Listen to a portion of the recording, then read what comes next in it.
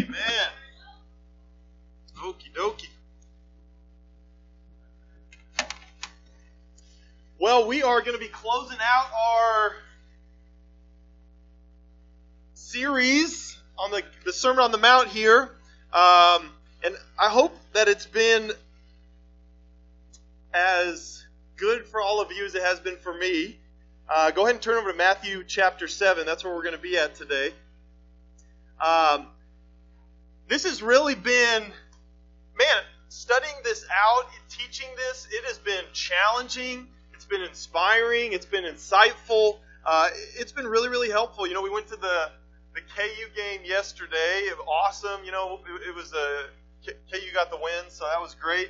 And I was driving home, and it was funny because there was this, the parking's just, and there's always that struggle of like, I know that you're trying to weave in front of me, and I'm going to try to hug this guy's bumper so that there's no room for you to get in. And it's just like that constantly, right? And there was this older lady that was in the car, and she was just so sweet. She was just letting everybody just cut in front of her, right? And, of course, the people behind her were honking, and they were all upset because, but we were talking like, man, this lady's just so sweet, and she's totally just getting taken advantage of because everyone's like rolling down their window, waving at her, and then just cutting in front. But then people would try to, I even told Katie, I was like, Kate, don't make eye contact with anyone because they're going to try to make eye contact and, get their way in there. So let's just. And it was funny because I was driving, and then it hit me. I was like, man, I wonder how I would drive in heaven, right? And it got me thinking about that lady, and I was like, gosh. But I think that's some of the purpose of this series, is to get us to think more like that in everyday life. Is, man, how would I do this in heaven? How would I respond in heaven? How would I drive in traffic in heaven? How would I talk? Just all those kind of things. And we're really focusing on this idea of we don't just become Christians and wait till we die and go to heaven. We live heaven now, right? And that's what Jesus was looking for here. And you can see why the people were amazed at his teaching.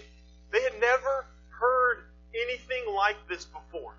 Because up to this point, their faith had been diminished down to rituals and routines, to checklists, right? Memorize this prayer, offer this sacrifice, recite this scripture at this time of day, and do that over and over. And that was their faith. Their relationship with God had become robotic, right? And Jesus came on the scene and he just challenged their way of life. He challenged everything. And that's what we've been looking at over the last 5 weeks or so, right? Jesus has no interest in being a part of our routine. He has no interest in being a section in our schedules. Jesus wants a deep, intimate, passionate relationship with each one of us. And he doesn't just want our actions, he wants our hearts. Amen? And we read, he kind of sets the tone for this by this, what we read in verse 20 here, chapter 5. For I tell you that unless your righteousness surpasses that of the Pharisees and the teachers of the law, you will certainly not enter the kingdom of heaven. Challenging stuff. And then he goes into this sermon and it kind of elaborates on this. Well, what do you mean have a greater righteousness than the Pharisees? And what we've seen, right, at first we looked at how Jesus was ushering in this new kingdom, and we're living in this period right here where there's the current age and this new kingdom all at the same time. But what Jesus does in the Sermon on the Mount, he doesn't go after our actions necessarily. He does, but not initially. What he does is he starts by going after our hearts.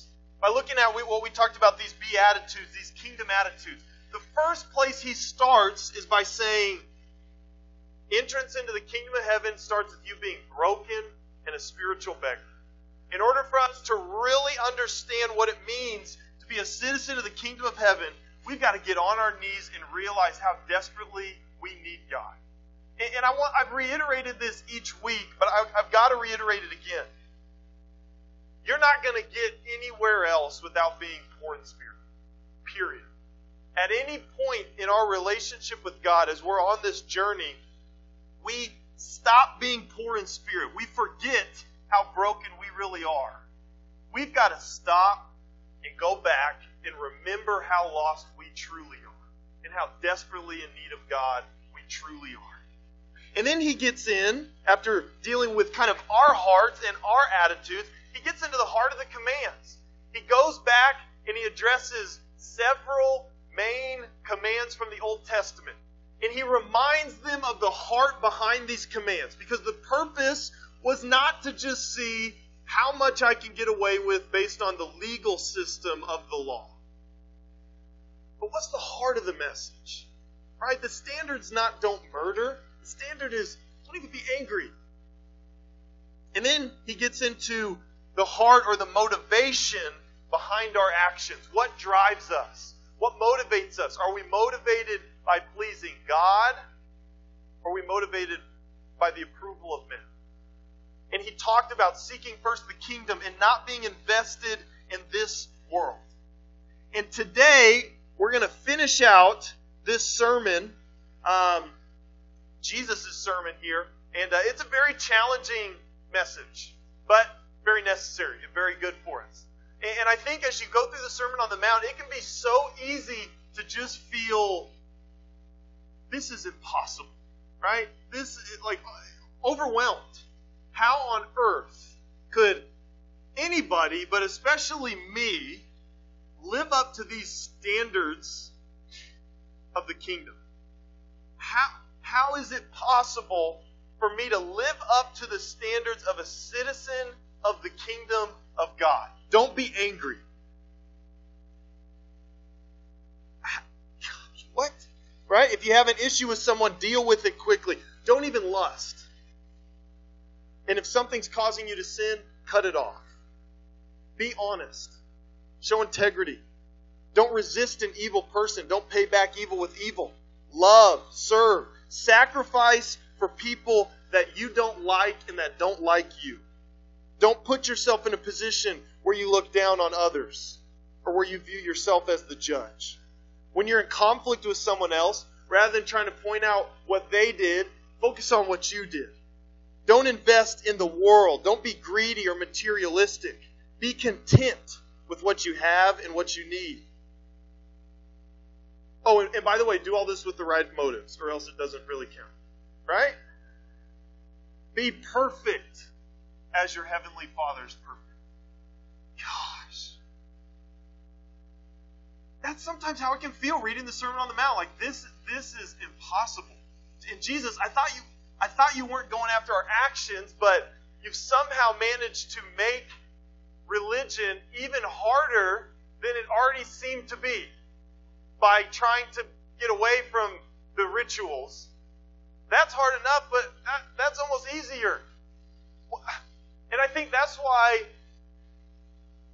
desperate prayer has to be woven into the lives of every kingdom citizen. I think that's why Jesus, toward the beginning of chapter 7 starts this off with, ask, and it will be given to you. Seek, and you will find. Knock, and the door will be open to you.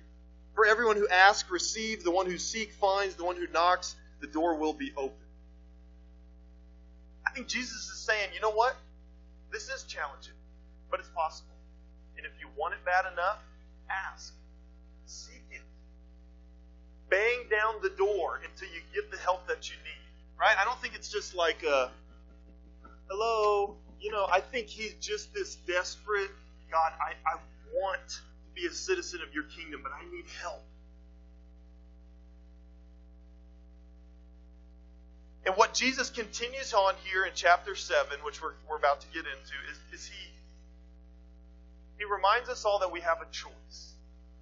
Because while living life as a citizen of the kingdom is difficult, we all have a choice. It's not chance. He's not going to draw straws. We have a choice. Let's look in Matthew chapter 7, starting in verse 13. After Jesus goes through laying down all of this, going after our hearts, opening our eyes to what the Scriptures really mean, he gives us this choice. Enter through the narrow gate. For wide is the gate, and broad is the road that leads to destruction, and many enter through it. But small is the gate, and narrow the road that leads to life, and only a few find it. Guys, we have a choice between two paths. The broad road, right? We can choose to live as a citizen of this world. It's much easier. It's much more natural. And everyone else is doing it. So most likely you're not going to receive too much kickback for it. Or this narrow road. To live life as a citizen of the kingdom of heaven. To live by a new set of rules. It's unpopular. It's difficult. You will face persecution. It's hard to find, but it's even harder to stay on over the course of a lifetime. And only a few people are on it. Guys, we have a choice. And I think we have to allow ourselves to be sobered by what Jesus says here. Only a few people will find it. Many desire it. Many have the best intentions of following it and staying on it. Many choose it, start living on it, but then end up on the broad road.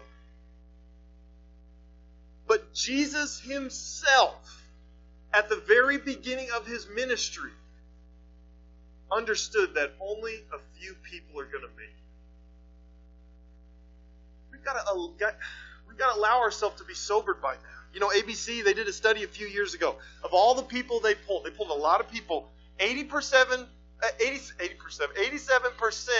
of the people they polled believed there was a heaven, and 85% of the people they polled believed that they were going there.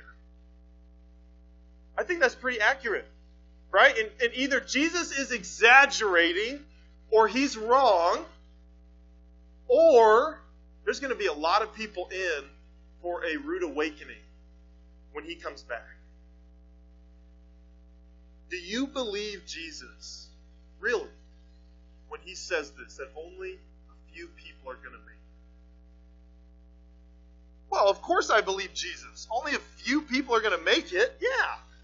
But obviously I'm one of those few, and my family's one of those few, and my grandma is one of those few, my childhood friend and childhood mentor is one of those few, right? And then it's like everyone's one of those few. The next thing you know, it's 85% of the population, right? Do you really honestly believe only a few are going to make it? You know, and Jesus, he had a conversation with some of the Jews in John chapter 8, because I think, guys, if we're being honest with ourselves, most of us probably to some degree feel entitled to making it. If we're being honest. And Jesus was talking to some religious Jews in John chapter 8, and he said, hey, that's great, you guys believe in me.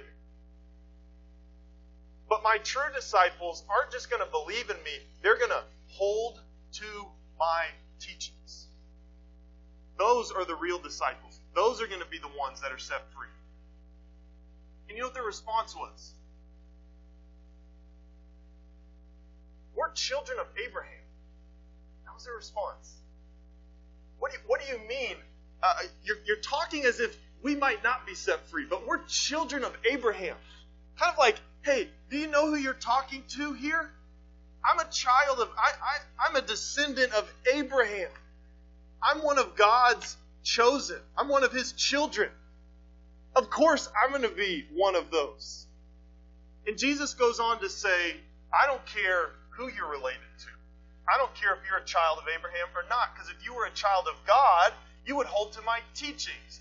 But you know who your father is? Your father is the devil.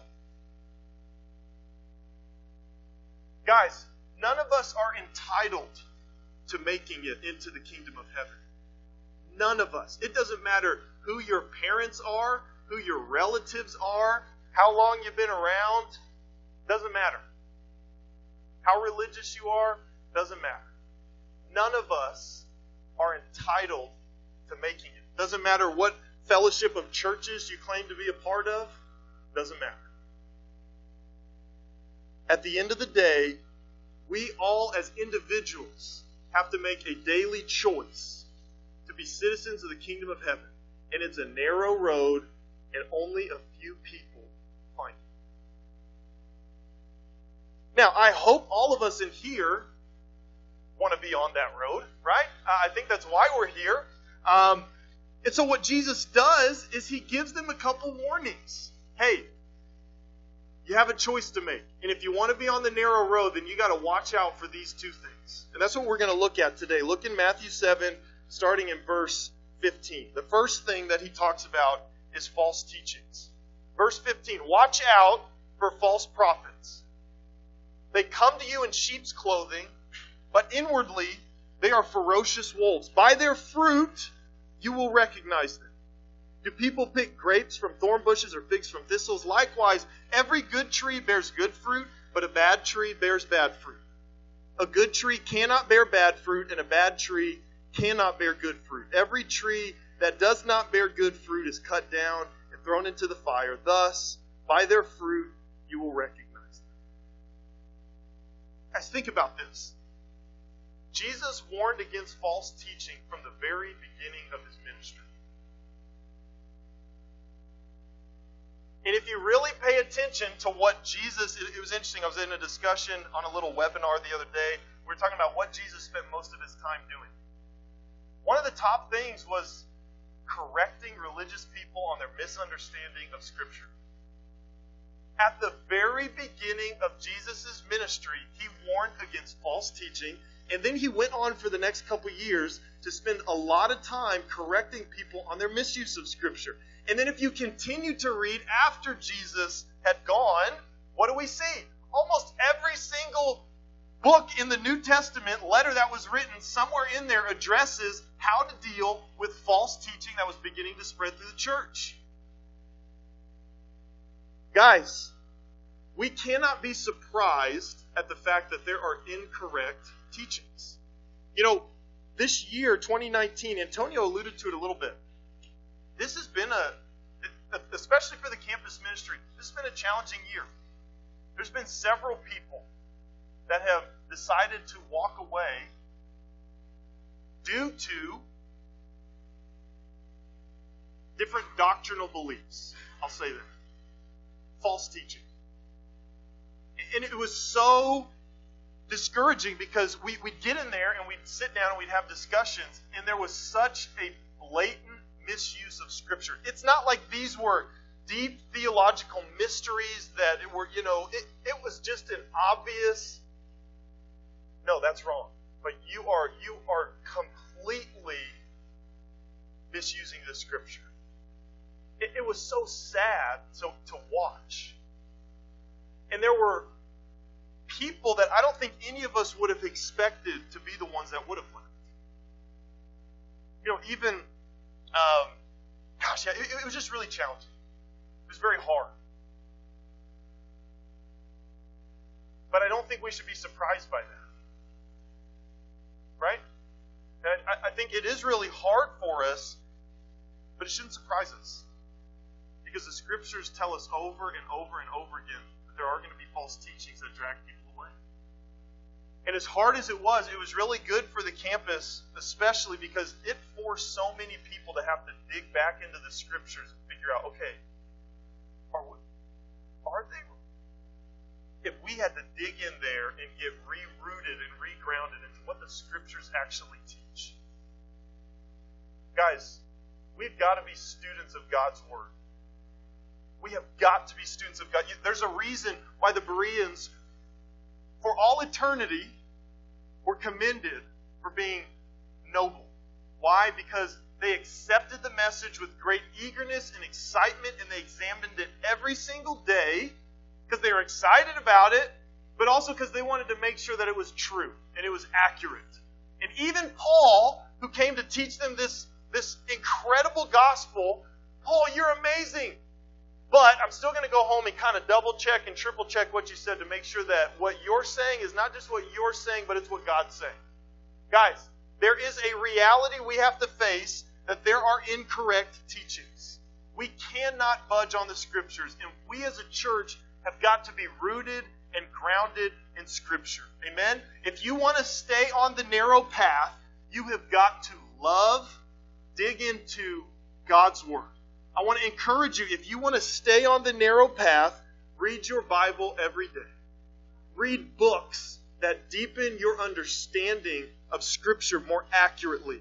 Go through and memorize Scripture. Memorize these study series that we do and make sure you actually know what we're teaching people and not just going through a checklist, right? Take notes on Sundays and review them. We've got to be students of God's Word if we're going to make it. Amen? But guys, we shouldn't let our faith be shaken when people are drawn away from false teaching, because it's happened since Jesus walked the earth, and it's going to continue to happen. But let's not be those that get dragged away by false teaching. Amen? The second thing that he talks about, if you want to stay on the narrow road, what you have to avoid, a shallow, heartless relationship with God. Matthew 7, verse 21.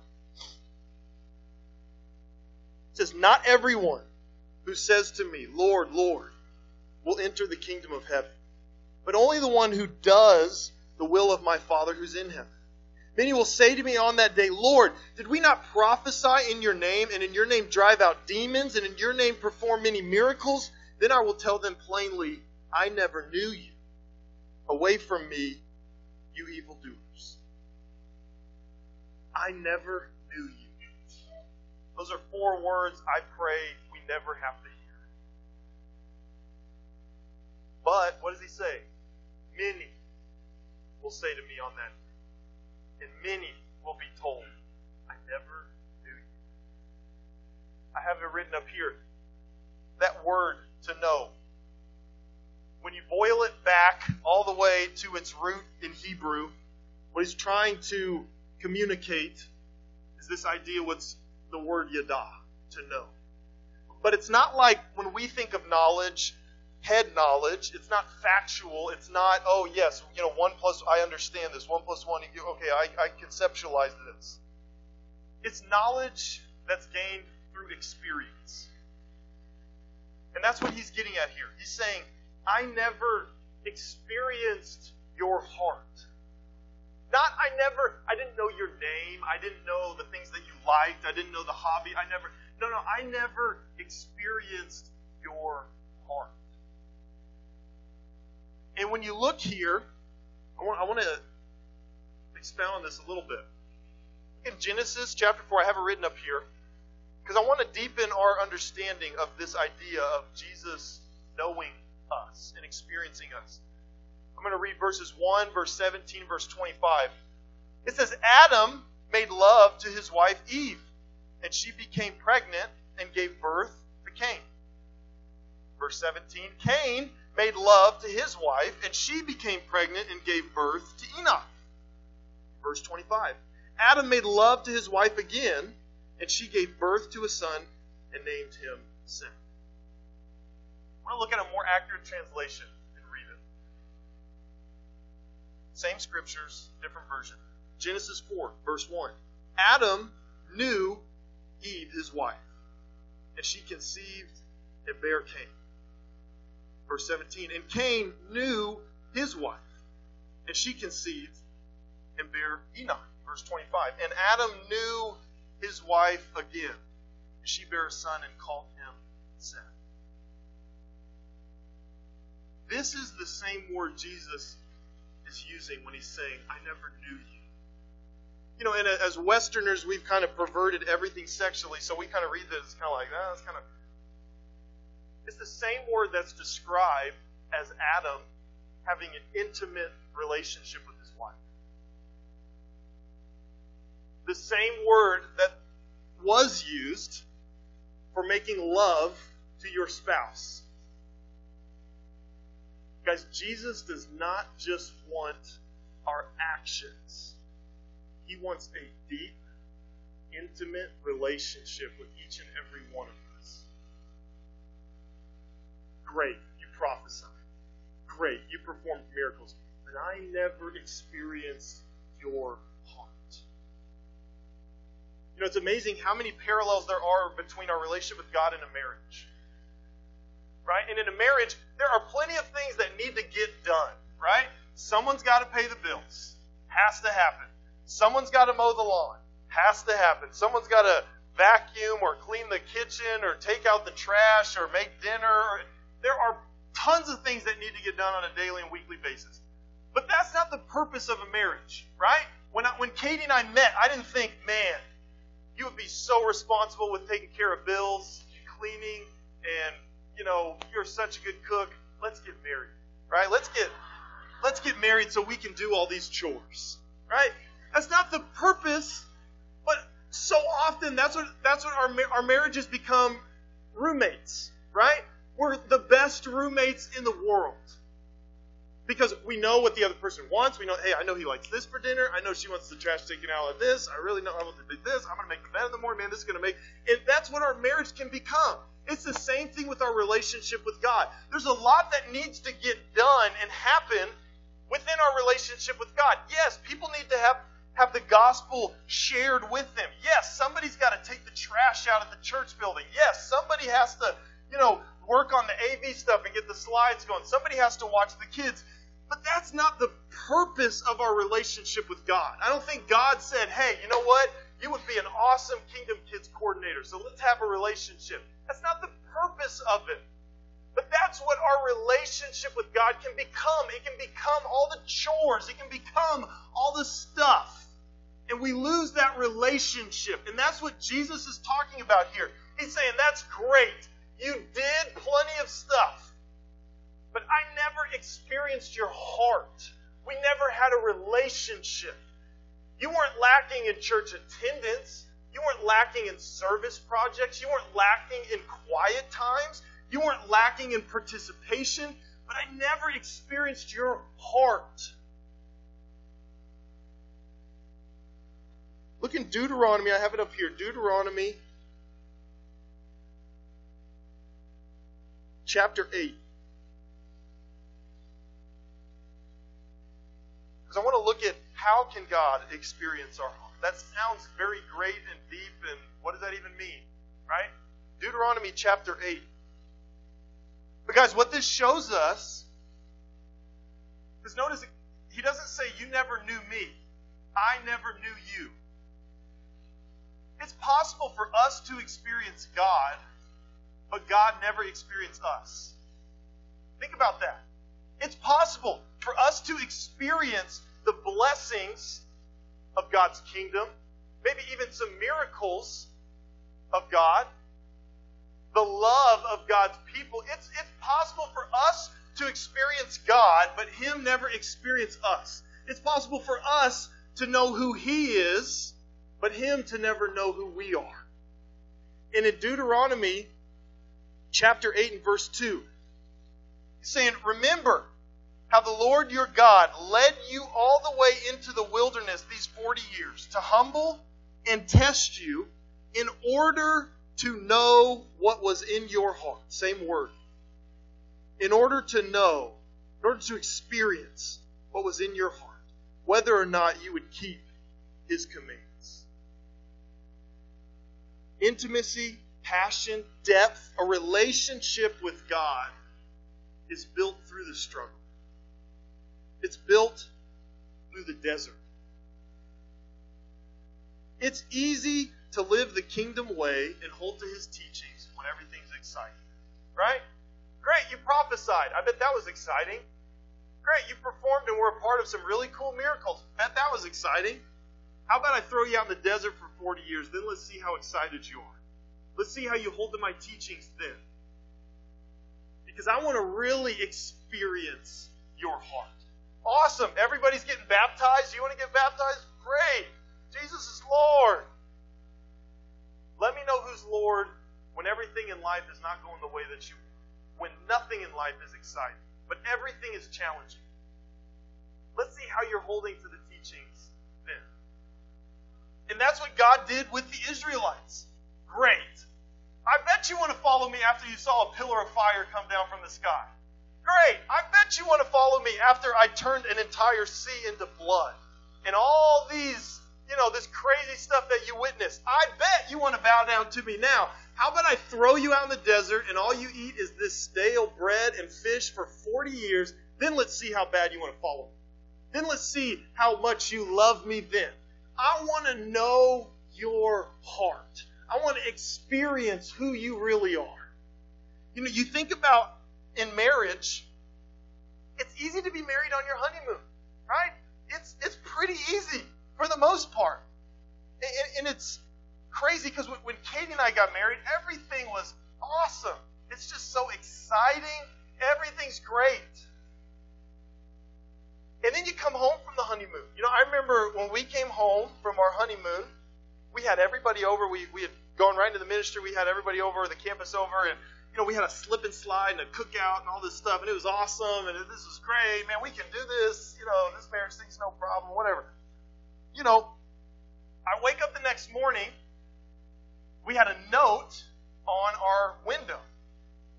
And so I'm going to the sink, I'm washing my hands, you know, I look up, and the deck was gone.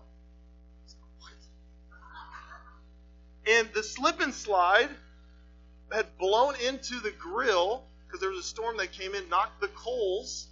The deck had burned. They caught on fire.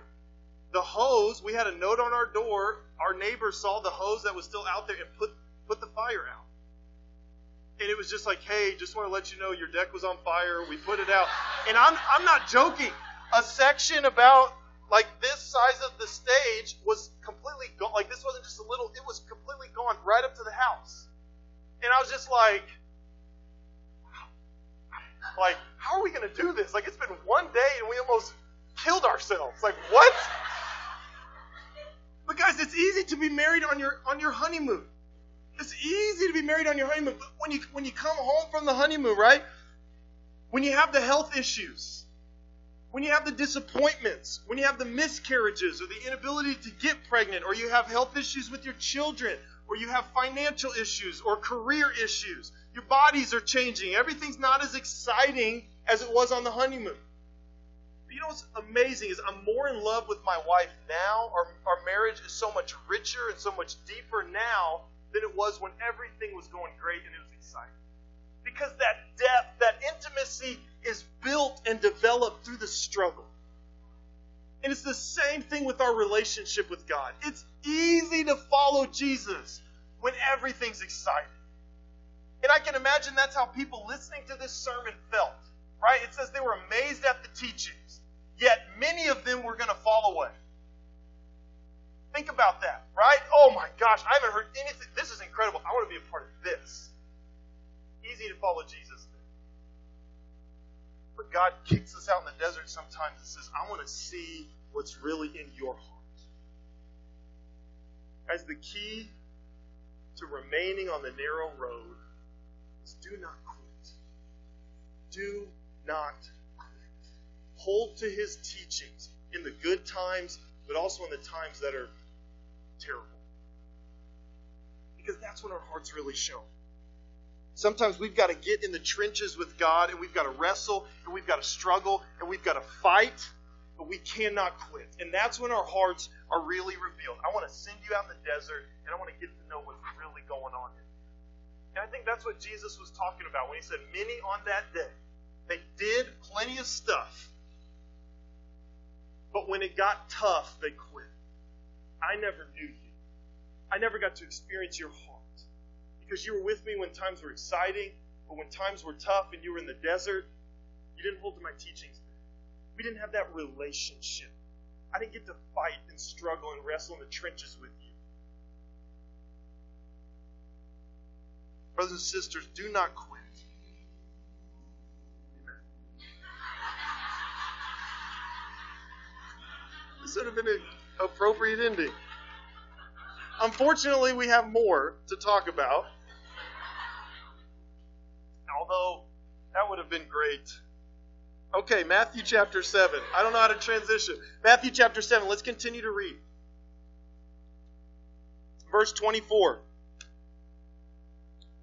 It says, therefore, everyone who hears these words of mine and puts them into practice is like a wise man who built his house on the rock. The rain came down, the streams rose, and the winds blew and beat against that house, yet it did not fall, because it had its foundation on the rock. But everyone who hears these words of mine and does not put them into practice is like a foolish man who built his house on sand. The rain came down, the streams rose, the winds blew and beat against that house, and it fell with a great crash. When Jesus had finished saying these things, the crowds were amazed at his teaching, because he taught as one who had authority and not as their teachers of the law. Guys, we all have a choice. We all have a choice. But we'd be fools not to choose the narrow road. Because it's not like we're choosing, hey, pick this really hard life that's going to just be terrible and end in disaster, or pick this really easy life that's going to be terrible and end in disaster. And everything's... We're going to face challenges either way. The only one that ends in disaster is the broad road. The narrow road leads to life. So taking the easy road really isn't that easy. So we all have a choice to make, but I'm pleading with us, and I think Jesus was pleading with them too. Be a fool not to live as a citizen of the kingdom. Yes, it's challenging. Yes, it's almost impossible. But the other one ends in disaster. It might be easy for a time, but in the end, you're going to fall with a great crash. Guys, choose the narrow road. The people were amazed at his teachings. We've heard a lot of stuff over the last several weeks. What do we do with all this? What do we do? How do we put this into practice? I've got some application for us here. How we can take the Sermon on the Mount, take it from here to our lives. The first place that it starts is being poor in spirit. And I don't just mean that, it would be great for every single person here to take time to sit down to remember the sin in our life and remember how sinful and broken we really are. If you ever lose sight of your sin and how serious it is and how your sin put Jesus on the cross, that's when things get funky. I don't want to say shame yourself with constant guilt of your sin, but if you're not aware of the sin in your life, you're not going to make it. The first place to start, remember the sin in your life. Be broken, be poor in spirit. From there, where do you go? Study out the whys. That's what Jesus did. He took them back to the whys behind all these commands. Guys, we've got to know the reasons why we do things. We've got to know the reasons behind the commands and the teachings of Jesus. We've got to become students of his word. There was, one guy told me, hey, if you don't like reading, you'll eventually go to hell. I was like, what? Because I didn't like reading. I like reading now, but it took me a while to understand what he meant. Because for so long it was just like, no, I just don't.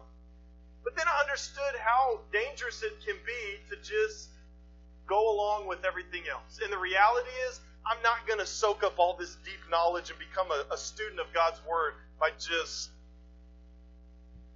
coming to church on Sunday and hearing a bunch of stuff. We've got to dig into the Scriptures and understand the reasons behind Jesus' teachings. And from there, you've got to know your why. Why am I doing this? Am I doing it to please other people? Am I doing it to please my parents? Am I doing it to please God? We've all got to know our why. And then we've all have to invest or evaluate our investment and make necessary adjustments. Where am I investing my money? Actually, this was something I did with some campus students in Florida. We took about 10 minutes. I had them write down, where's all your money going per year? Write out the amount. And let's just literally look and see where you're invested monetarily. That can be challenging. It can be very challenging. I'll go into thousands of dollars in debt every year for education, but I'll give maybe $5 a week to God. Maybe. Where are you spending your time? We did the same thing with our time. Go through your week. How many hours a week do you spend on sleep, social media, movies, video games, education, kingdom things? Where's your energy spent? Where are your what consumes your dreams or your thoughts? Most of us probably have dreams for our careers or for our families or for... Do you have kingdom dreams? Do those dreams consume your thoughts? We've got to evaluate our investment so we can actually know, am I seeking first the kingdom or am I seeking first this world? And if it becomes very clear, we've got to make some adjustments. What do I need to cut back on?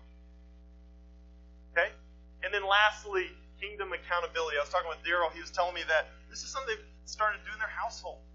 As a family, hey, would we do this in heaven? Would you do that? And it's great working with your kids, right? Hey, would you do this in heaven? No. Okay, it's just a great parenting technique even. But I think this would be great to incorporate within our discipling and within our daily lives. Start asking that question. When we're getting our D times and we're getting advice, hey, what should I do in this situation? What do you think you'd do in heaven? What would a kingdom citizen do? If we start talking like that, we're going to start living more and more and thinking more and more, what would a citizen of the kingdom of heaven do? And that's when I think we'll really start to see this thing take form. Okay? In most situations in life, you can find an answer somewhere in the Sermon on the Mount. It's really cool. Somewhere in there. Let's start using the Sermon on the Mount to help us live everyday situations. Guys, if we can start applying this to our daily lives, as family groups, as discipling partners, as spouses, as roommates, we're going to see change start to take place within our lives and within the world around us. Amen? And I think that's the intent that Jesus had. Let's start living heaven now, right? Live it now. We're going to be able to be a part of the kingdom of God being spread throughout the world until one day He comes back. Amen? Guys, I want to continue for us to study out the Sermon on the Mount. It's been a pleasure to go through. It's been challenging, but guys, if we can put this into practice, it's going to change our lives and the people around us. Amen? Let's go to God in prayer, and we'll close with one more song. God, thank you so much for your Scripture. God, I pray that we can dig into it more and more and love it and become students of it. God, thank you that we have a choice. God, that it all isn't just chance, but we do have a choice. And as challenging as the narrow road is, and I know only a few people make it, but God, we want to be one of those few. God, we love you. I pray so much that we can really guard our hearts and make sure our relationship with you doesn't just become a bunch of chores and checklists, but God, that it can be a deep, intimate, passionate relationship with you. God, that you would know our hearts, that in those times when we're out in the desert, that we would continue to follow you and obey your teachings, that we wouldn't quit on you. God, thank you so much that we even have an opportunity to have a relationship with you. And God, I pray that we'd be students of your word, that we wouldn't be drug away by false teachings, that we wouldn't let different teachings that pop up shake our faith, but that we'd be grounded and rooted in your word. God, we know that storms are going to come, but God, if we built our house on your word, on your teachings, if we put your teachings, your kingdom way into practice, we're going to be able to withstand those storms and stand firm. God, I pray that our lives would not end in destruction, that we'd be citizens of your kingdom, not citizens of this world. We love you so much. We're so thankful for you. It's in Jesus' name that I pray. Amen.